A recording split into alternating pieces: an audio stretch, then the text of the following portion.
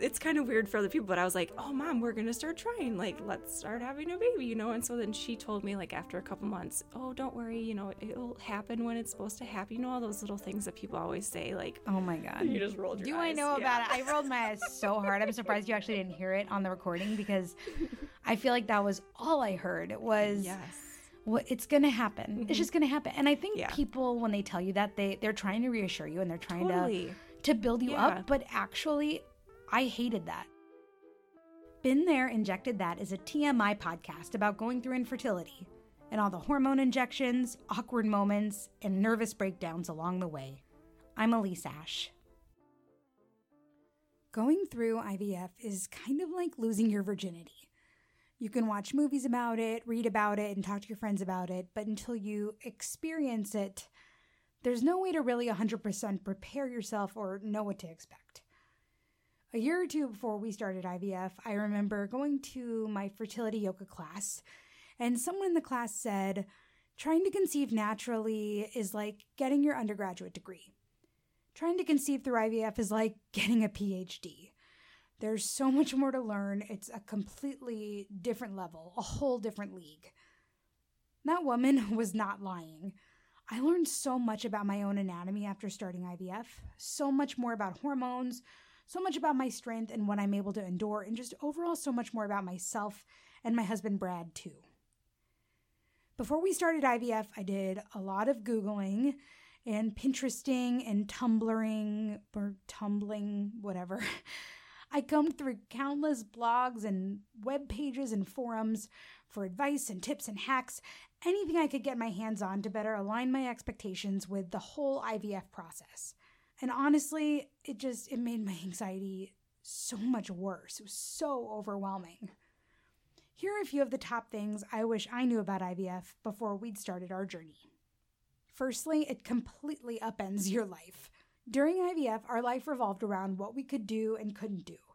Could and couldn't drink. Could and couldn't afford. Every dollar, brain cell, ounce of physical and emotional energy went into IVF. I was a neglectful friend, a selfish wife, just a bit of a basket case overall. And that's why it's just really important to remember that IVF is only temporary. It's not who you are. It's something you're going through. And it's really only for a moment in time. Even though every day feels endless when you're in it, there is an end to it, and it will eventually be over. Secondly, the injections were not as bad as I thought they were going to be. I never had a phobia of needles, but I sure as shit never liked them. I mean, nobody does. But I remember seeing the massive amounts of meds Brad brought home from the pharmacy, and I was thinking, how am I going to do this? But you know what? You do it. You do it, and you take comfort in the fact that giving yourself injections is actually the only thing you can really do to help your little eggies grow. You ice your injection area for 10 minutes before and for 10 minutes after, and you take a deep breath, and you get it done. You get through it.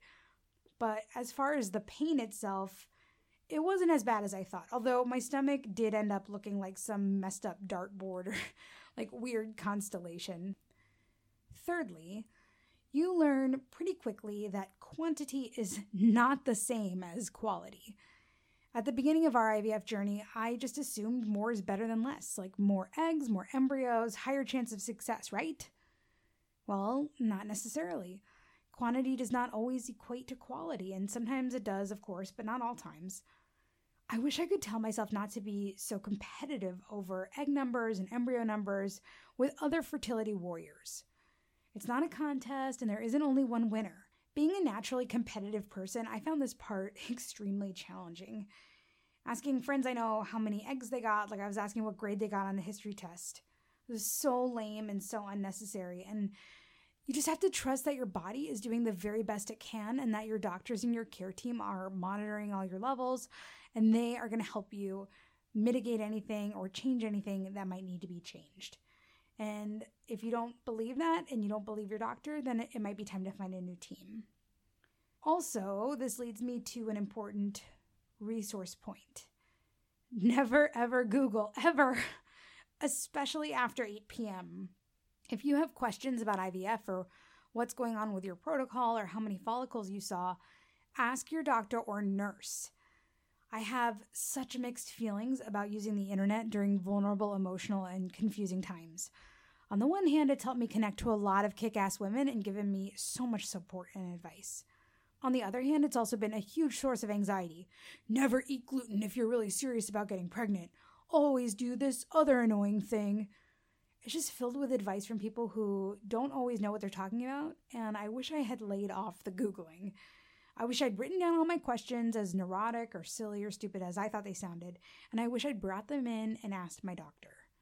This would have saved me so much stress and tears and late nights huddled around the warm glow of my computer screen. The last thing I wish I'd known about IVF is that there's really nothing that you can do. It sucks. It's also weirdly freeing. As a natural-born control freak, I struggle with this aspect of infertility the most. The feeling like I have no control over my future. Like I'm just a passenger wearing my seatbelt and crossing my fingers that I get where I want to go. But once I accepted this, life got a lot easier. Once I realized that there really wasn't anything I could do beyond not drink alcohol or caffeine, there was something very freeing. I knew that this was not on me. This was not necessarily my responsibility. It was way, way out of my control. So now to discuss a little bit more about IVF and her experience with the process, I'd like to introduce you to today's guest, Megan Johansson. Hi, Megan. How are you today? I'm good. How are you? I'm great. Good. So why don't you tell our listeners a little bit about you? What's your name? Where are you from? What kind of work do you do? Okay. So I'm Megan. I live in Bloomington here with my husband, and I am a program analyst for a local nonprofit. What does a program analyst do? So a program analyst, I basically I run a lot of reports. I'm kind of a Excel guru.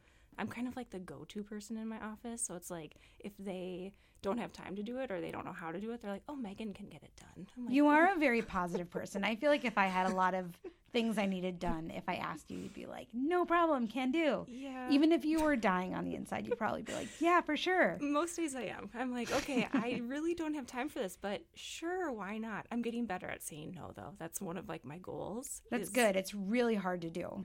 Megan, why don't we start at the beginning, and why don't you tell me a little bit about how you met your husband Sure. and kind of those early days and what your relationship looked like before infertility, before IVF, before that whole shit show. I feel like that was like a different life. It's so much has changed since then. So we both worked for Lifetime Fitness, and he worked at the corporate office. I worked in one of the clubs. So we didn't really know each other, but he would come into the club every so often and, meet with other team members. And so I always kind of knew who he was, but not anything much about him. And so finally he asked me out, and I was like a friend or more? It was just kind of weird because at first we didn't really know what was. Had he just kind of seen you around and he was interested in you? Or so later on down the road, he told me that the first time he saw me, he told his best friend, that's the girl I'm going to marry. No way. And I'm like, you were not aggressive. You barely asked me out. Yeah, what if you'd said no? Did he have a backup plan? No. So do you remember when you decided to start trying to have a baby? Do you remember the very, very beginning, before you knew there were going to be hiccups and missteps and all that kind of stuff? Yes. Those very early conversations. So we were really naive. So we got married in December, and we thought, oh, let's just give it until November, and then we'll start trying. The next November? We'll wait a year. Yeah. So we wanted to try and wait a year before trying, quote unquote.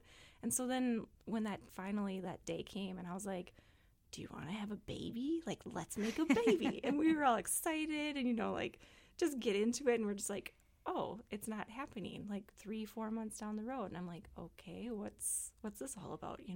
I knew that my mom had issues and she had to take Clomid in order to have me.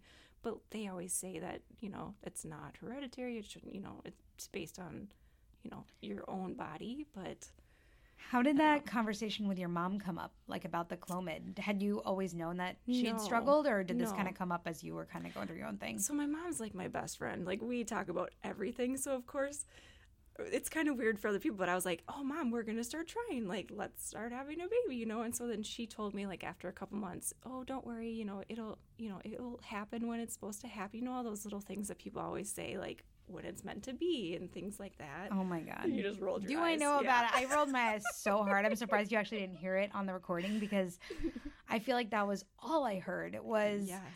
well, it's going to happen. It's just going to happen. And I think Yeah. people, when they tell you that, they're trying to reassure you and they're trying Totally. to build you Yeah. up. But actually, I hated that. Yeah.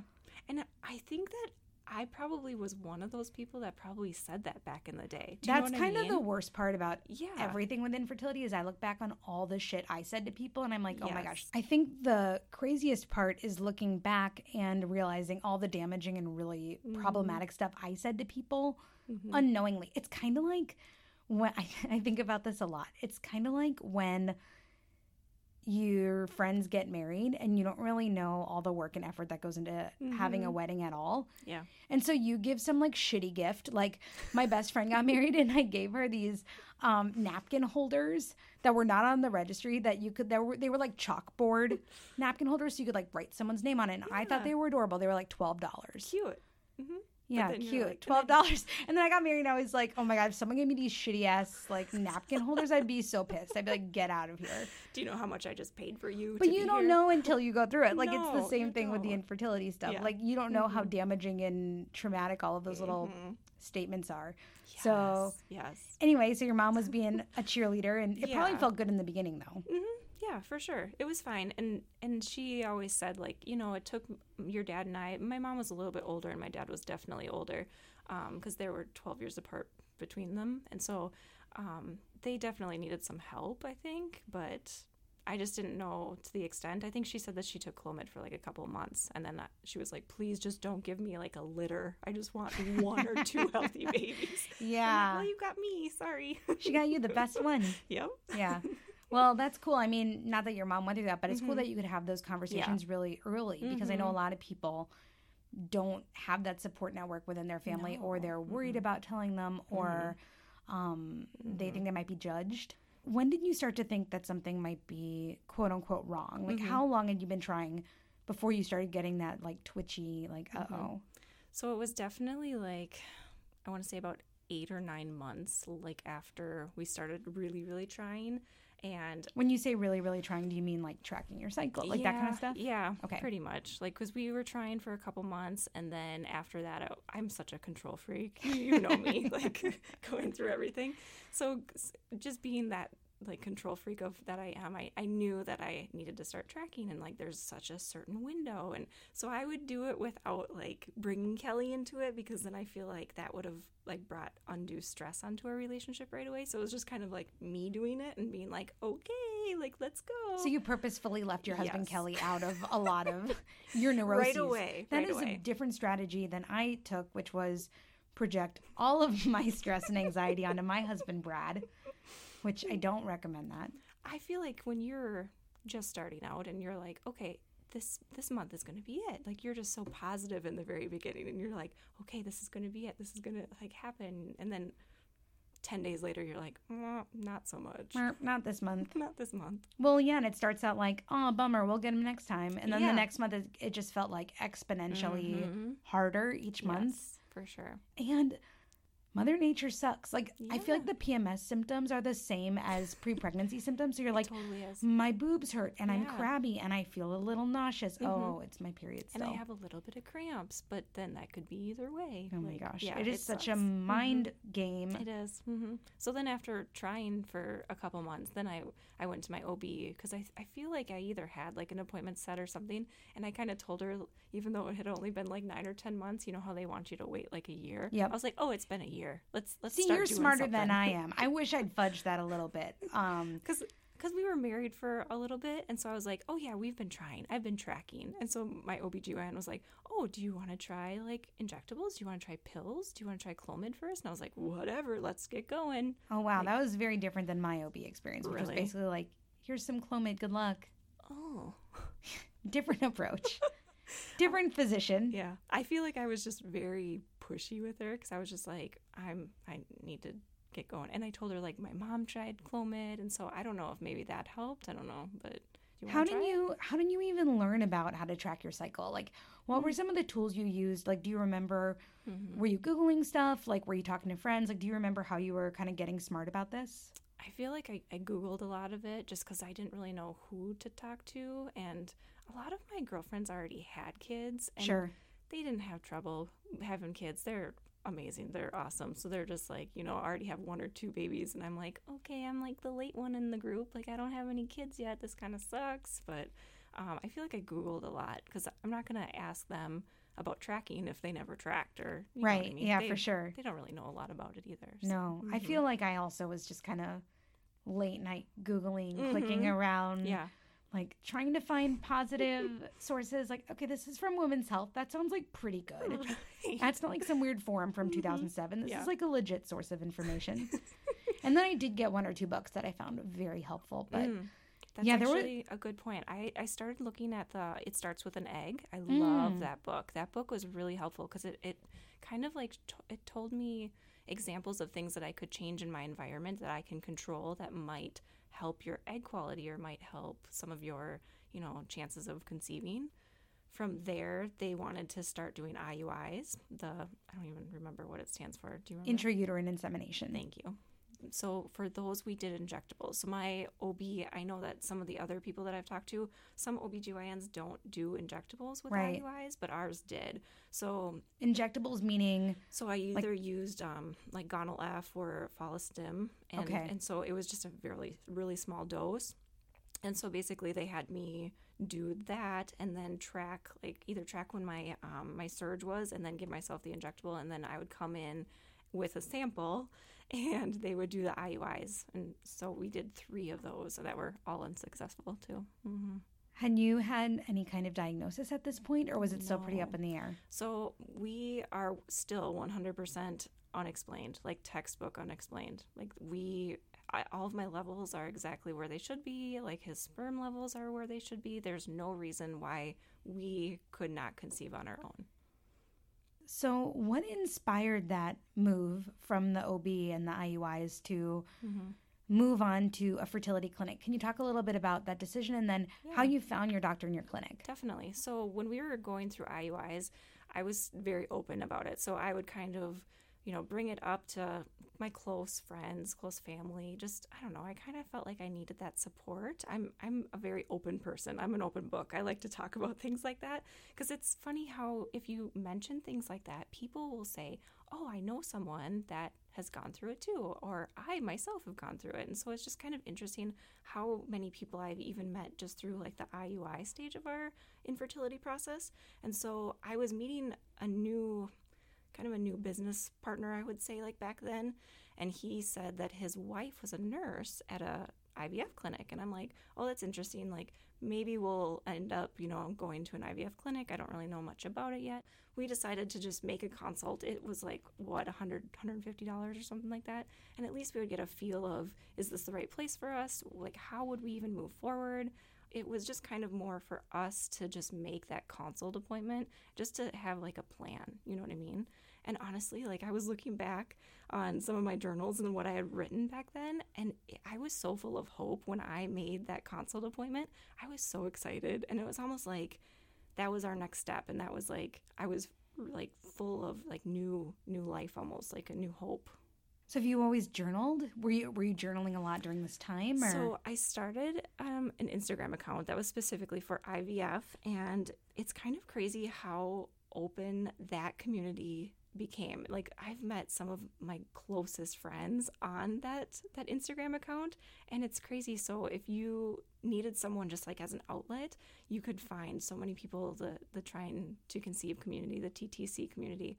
Yeah, I found that there are some people who create like an anonymous Instagram account for like hashtag TTC. If you search the hashtag TTC on Instagram, you're going to see a wealth of these accounts.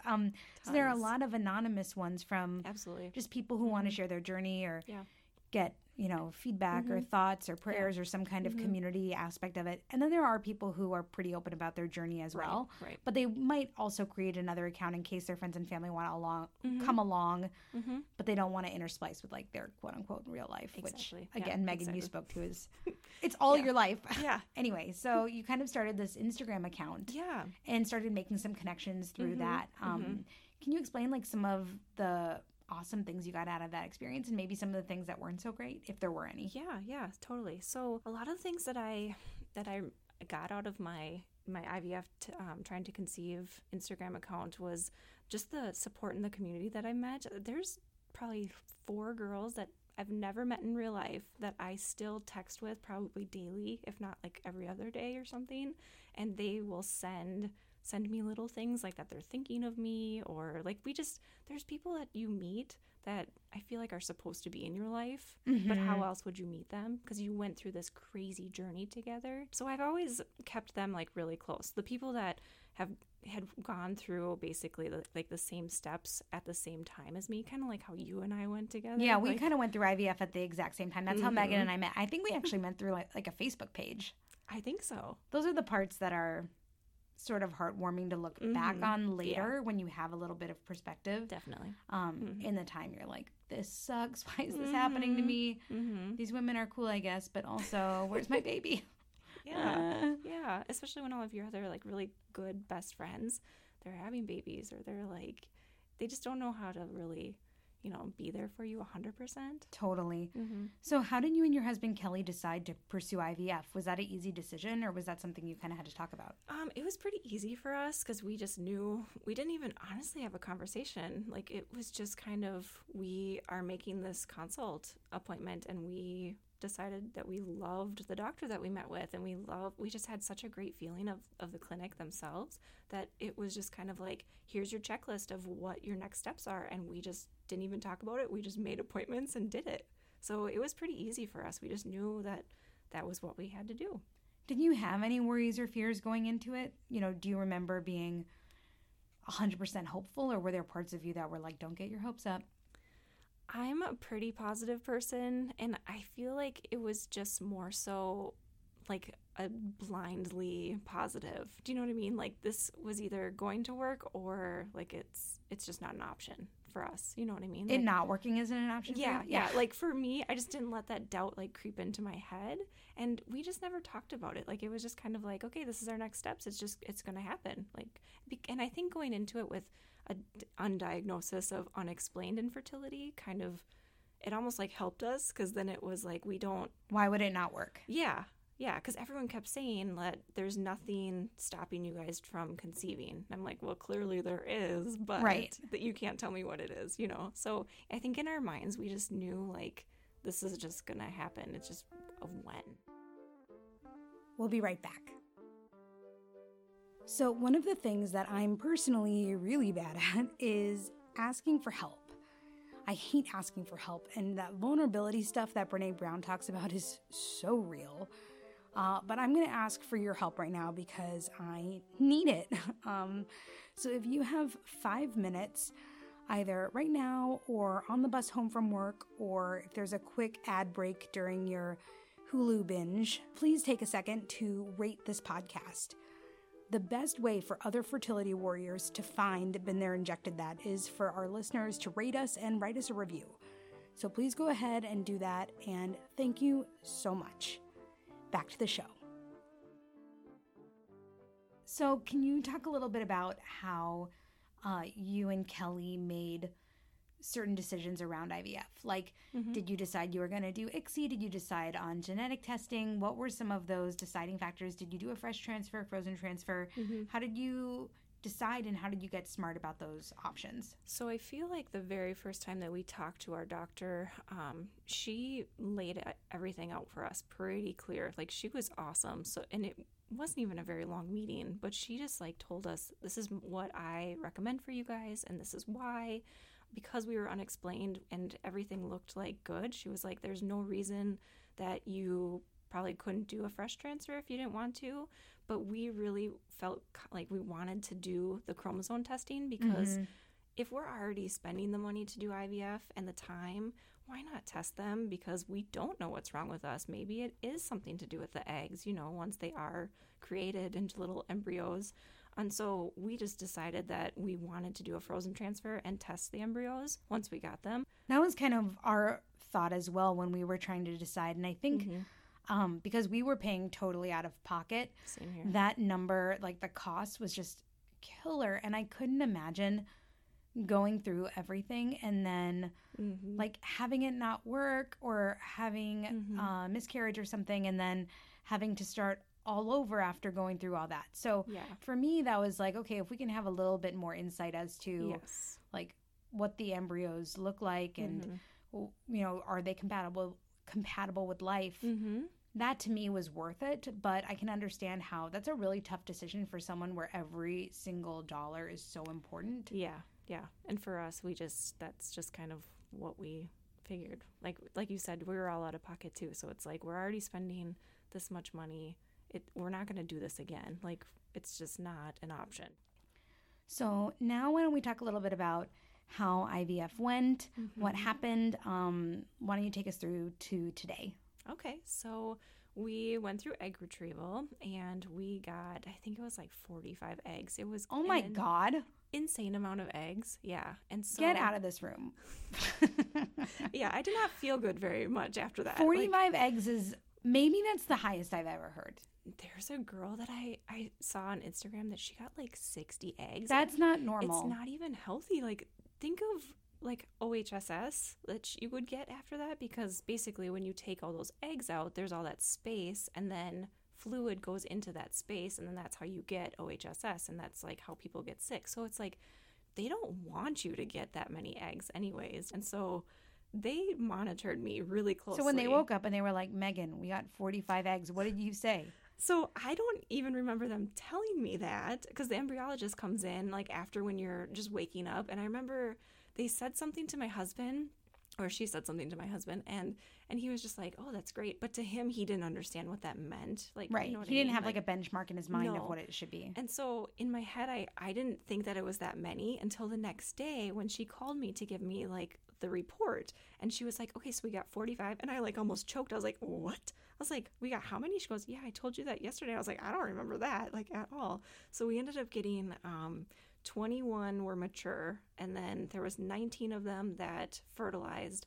And after the 5-day blast, I think we had 13 to test. Oh my gosh. So we were like super blessed. That does not happen to a lot of people. And it doesn't, and I have to be like 1,000,000% honest. So we're kind of done with our fertility story, and even hearing you say that, I'm getting jealous. Do you know what I mean? Like, yeah, even in this moment where it's like, okay, things worked out okay for both of us, I'm still like, screw you, Megan, and your like perfect little life and your perfect retrieval.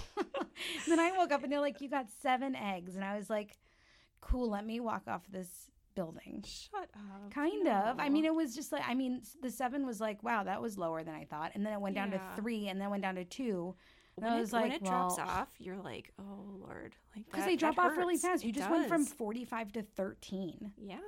Yeah. So, I mean, that's the part that those calls, like waiting for those fertilization report calls. They're torture. Total torture. Yeah. Yeah. So out of those 13, 9 were normal, 3 were abnormal, and 1 was undetermined. So we had 9 to kind of work with.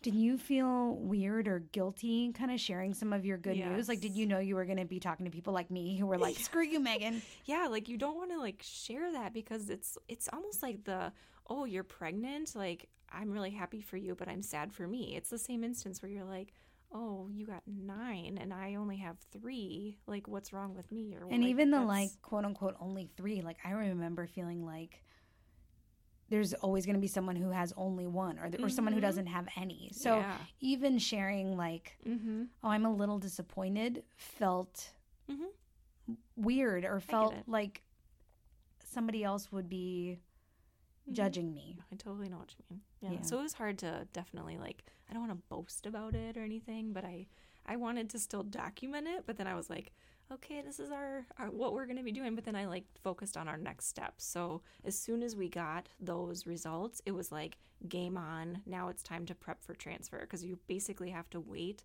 until you get that number back in order to get calendared and to kind of like figure out what next steps are to get ready for transfer. So how long did you have to wait between getting that news about the embryos and actually getting ready to do your transfer? So it was really quick. It was a lot quicker than I expected. Basically, between the time of my egg retrieval and then the date of our initial transfer, our frozen transfer, it was only like 6 weeks. So, or no, maybe it was like 8 weeks because I feel like maybe it was 6 weeks from the time that we got our results back. So it was pretty quick. Okay. It goes by really fast. It really does. So it's kind of crazy. So you're getting ready to do your frozen transfer. This is your first one. Mm-hmm. And how are you feeling? What happened? So basically, we were, on a roll, getting ready for transfer and doing all the meds. And it took a lot of pressure off knowing that we had other chances if this didn't work. And that's kind of like what we talked about. We're like, if this doesn't work, we'll just roll into like a next one, as soon as we can. So we just kind of stayed positive, and if it didn't work, it didn't work. So that's kind of was our mindset going into it. It was so smooth. Like our clinic, they just make everything like you're in, you're out, everything. Everyone's so positive. Like all the nurses are amazing at our clinic. So going home basically was the best car ride ever. And I still remember it really vividly because there's like this ritual that everyone always talks about getting McDonald's French fries. Like, do you know after where transfer. that came from? I feel like it's the salt from French fries, but I feel like it's more so from fresh transfers because fresh transfers are after like egg retrievals. Oh. And this is just me. It could be totally wrong, but I don't feel like it helps. I've been trying to like track down the beginning of this. It's such an old wives' tale. It is. I'm like, who started this? And I'm curious, does McDonald's know about this? They should totally. They should totally know. They should do like a IVF ad campaign. Yeah, like come and get your fries. Oh my gosh, I would buy so many French fries if McDonald's did like an IVF campaign. Totally out? Yes, they should. We should work on that. We should. They should partner with like a clinic. Oh my gosh, we're coming up with so many great marketing ideas right now. I feel like if somebody works for McDonald's, email me. Yes, definitely. So the car ride home, they give you Valium for the transfer just to make sure that you're really like calm and relaxed and everything. You just don't make any sudden movements and stuff like that. So I remember my husband is super like overprotective, so he made me like lay flat in the back of the car. Oh my gosh. He gosh. brought like a pillow for me. And so I don't eat McDonald's French fries very often. So I personally love Smashburger French fries. Sorry, another ad, not really. And so I made him go into the mall that was right next to our clinic and go get me sweet potato smash fries because I was like, that's all that I want. And if that helps it work, then we're going to like, go after it. So I was like laying in the backseat of the car and I remember just like taking a picture and I'm like, Valiumed up. So it was just funny because then he came back and he's like, here's your fries, babe. And I'm like, like scarfing them down my throat. I couldn't eat them fast enough. I love also the juxtaposition of your husband being so like careful and cautious with you and like such a sweet caretaker. And I feel like Brad was like, you're fine. Let's go take a walk around the lake. I'm like, I'm supposed to be on bed rest for 2 days. Bring me yogurt. And he's like, you're fine. So Kelly, he was amazing. He always has been amazing, but our bedroom is upstairs. And so he literally got like a thermos of like water next to the bed to make sure it stayed cold for me. He would have like granola bars and like anything that I would want. Oh my gosh, Hotel Kelly. I know, right? And so even beforehand, so there's a couple old wives' tales about having transfers and things that help them work. And so I had all like warm things ready because it says like if you eat warm foods in your body, it helps, like the M baby like stick around or anything like that. But I don't know. I made chili and I made like everything that's warm. So he would make sure that he would bring me food. I've heard some stuff about the warm foods too. I think there is, I know there's definitely some kind of Chinese medicine component of that. And especially also I've heard like keeping your feet warm. Yes, I did that too. I kept socks on my feet. Me all too. The time. I was like so paranoid. And we both live in Minnesota. So I had like my special slippers and my special socks. I was like very obsessed with my feet being warm. Yeah. And which is also just comfortable. So then afterwards of the 2 days bed rest, that's what our clinic, they recommend. Not every clinic does, but that's what our doctor kind of suggests for us. So we did that. I was very strict about it. I only got up to go to the bathroom. Even though it was driving me crazy, I'm not a person that would sit down and just relax very much. Like I'm very much a putzer around the house, and we have a really small dog, and so Kelly was super adamant about the dog can't be in our room, he can't be on the bed, nothing can like touch your stomach. He was like so overprotective, and I love him. Like, that's he's so awesome. sweet. Yeah, so it was just kind of funny. So we ended up getting through the 2 days without me wanting to kill him because he was victory. Yeah. After that, I was like, oh, I'm free from jail. Like now, let me go for a walk. And he's like, babe, is that a really smart decision? You should really relax. I'm like, no, I'm fine, whatever. So waiting for beta, so like 9 days after your transfer is the worst wait ever. So you have to definitely plan things. I had things scheduled with like girlfriends to like go to dinner, kind of keep myself busy, because it was like, how would you just drive yourself crazy, like thinking about symptoms and things like that. Did your friends in your network know that you had done this transfer? Yes. And two of my really best friends, like forever, they actually stopped over and like brought me like care packages and stuff like that. So even though I was in bed, they still came and like sat in bed with me and like brought me magazines and ginger ale and things like that. So it was really sweet. Yeah. That's so awesome. Everyone knew. I feel like even my boss, like I was really open about my journey, because it's tough. It takes you out of work, like more than you think, just for monitoring appointments and just things like that. And so I was really upfront and honest with it. And it was a guy even, and he was just like, you do whatever you got to do. I will support you fully, like whatever you need. So you were waiting for your beta call. Yeah. You were keeping yourself really busy. Did you test at all during that time? So I did. And so I tested, I want to say at like 6 days after transfer, and I got like a really, really light, like almost like a really faint squinter. And I'm like, oh, yes, this worked. Like, I can see something, just kind of naive about like what that even meant. Was that your first positive pregnancy test? Ever. Ever. Yeah, ever. And so that's, I think, why I was so excited about it. And then the next day I took one, and it was like barely not even there. And I'm like, well, what does that even mean? Because it was like, it was there yesterday. It starts the mental game where you're like, oh, this didn't work actually. So it's such a roller coaster. It just sucked so bad. That was kind of why I didn't test. Yeah. Because I knew because I didn't trust myself. Mm-hmm. I would have bought $500 worth of pregnancy tests and peed every hour for sure. Yeah. Then when I got the call, they were like, oh, well, congratulations, you are pregnant, but you know how that like inevitable but, and you're like, okay, like you're super excited, and then you just like your world dropped in your stomach. You're just like, oh, great. So they wanted to see my beta number at 50 or above, and mine was only at, I want to say it was like 35. And so they're like, you're pregnant, but we're going to see what's going to happen like in 2 days. Like we're going to give it 2 days, and then we're going to retest it. We like to see it double within like 48 hours. And so we waited 2 more days. Kelly was just a total downer. He was like, this didn't work. We're going to lose this baby. And like, he just was like devastated. He was like, we're going to see what's going to happen in 2 days. But he just was not hopeful, so it was really tough. It was a really hard time. So then my second beta came back, and it only went up to 45.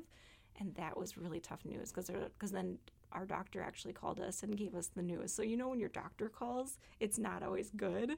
It's like when the nurse calls, you're like, oh, okay, like everything's smooth sailing. There's no bumps in the road. When your doctor calls, you're like, what happened? It's like oh, when God. You were applying for colleges and you got like the thick packet. You were like, yes, I got in. But if you got the skinny letter, it was like, oh, no. Shoot, what does this say? Yeah. So it was really tough. And she's like, well, it did go up, so that's a good thing, but it didn't go up quite as much as we wanted to. So, your body might just, miscarry this baby. And I was just like, oh, like, that's not what I wanted to hear. And we almost wanted like my number to go down, because then it was kind of like, then it would just be no iffy gray area. Like you would just know like this isn't going to work. So it went up, and we were like, well, now what do we do? Like, I don't want to be stuck in this limbo time, like we're a little control freaks. We want to either, move on and try like the next time, or, know what's going on. Yeah. It's like on the one hand, you're still in the game, but on the other hand, it's not looking good. Right. Not at all. Yeah. So we gave it 4 more days. She had me up my PIO shot, and it ended up going up and doubling exactly accordingly, however they wanted it to look. So we were like back in it again. And then it just kept going okay from there, basically. So I went in like 2 weeks later for my ultrasound. Kelly went into the ultrasound with me, and he was like such a Debbie Downer. He was like ready to basically see like no heartbeat, no baby. Like he was ready to see nothing. And so it was really hard to try and stay positive for the both of us, Yeah. I mean, I can imagine as someone who's naturally positive, it must be tough sometimes to have to kind of manage his feelings or not let his fear and negativity affect you.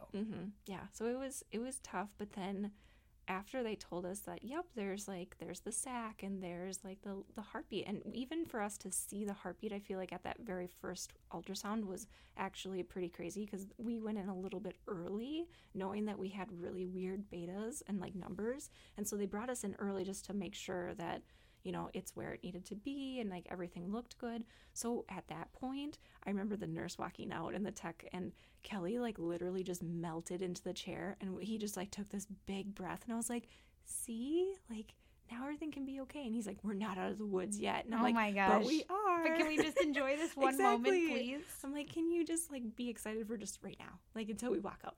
Pretty much. Yeah. So it was kind of a crazy ride. Like, and it that beta roller coaster that especially if I see that other people are going through that, I don't like to necessarily tell them like what we went through to give them false hope, but I definitely tell them, you know, this is what we went through. It can happen. Just stay cautiously optimistic, you know, and even just guard your heart. I think that's a really good point, because I've seen a lot of different posts on Facebook groups or on Instagram where people are like, can I have your positive stories around like having a low beta and then having eventually like a healthy kid?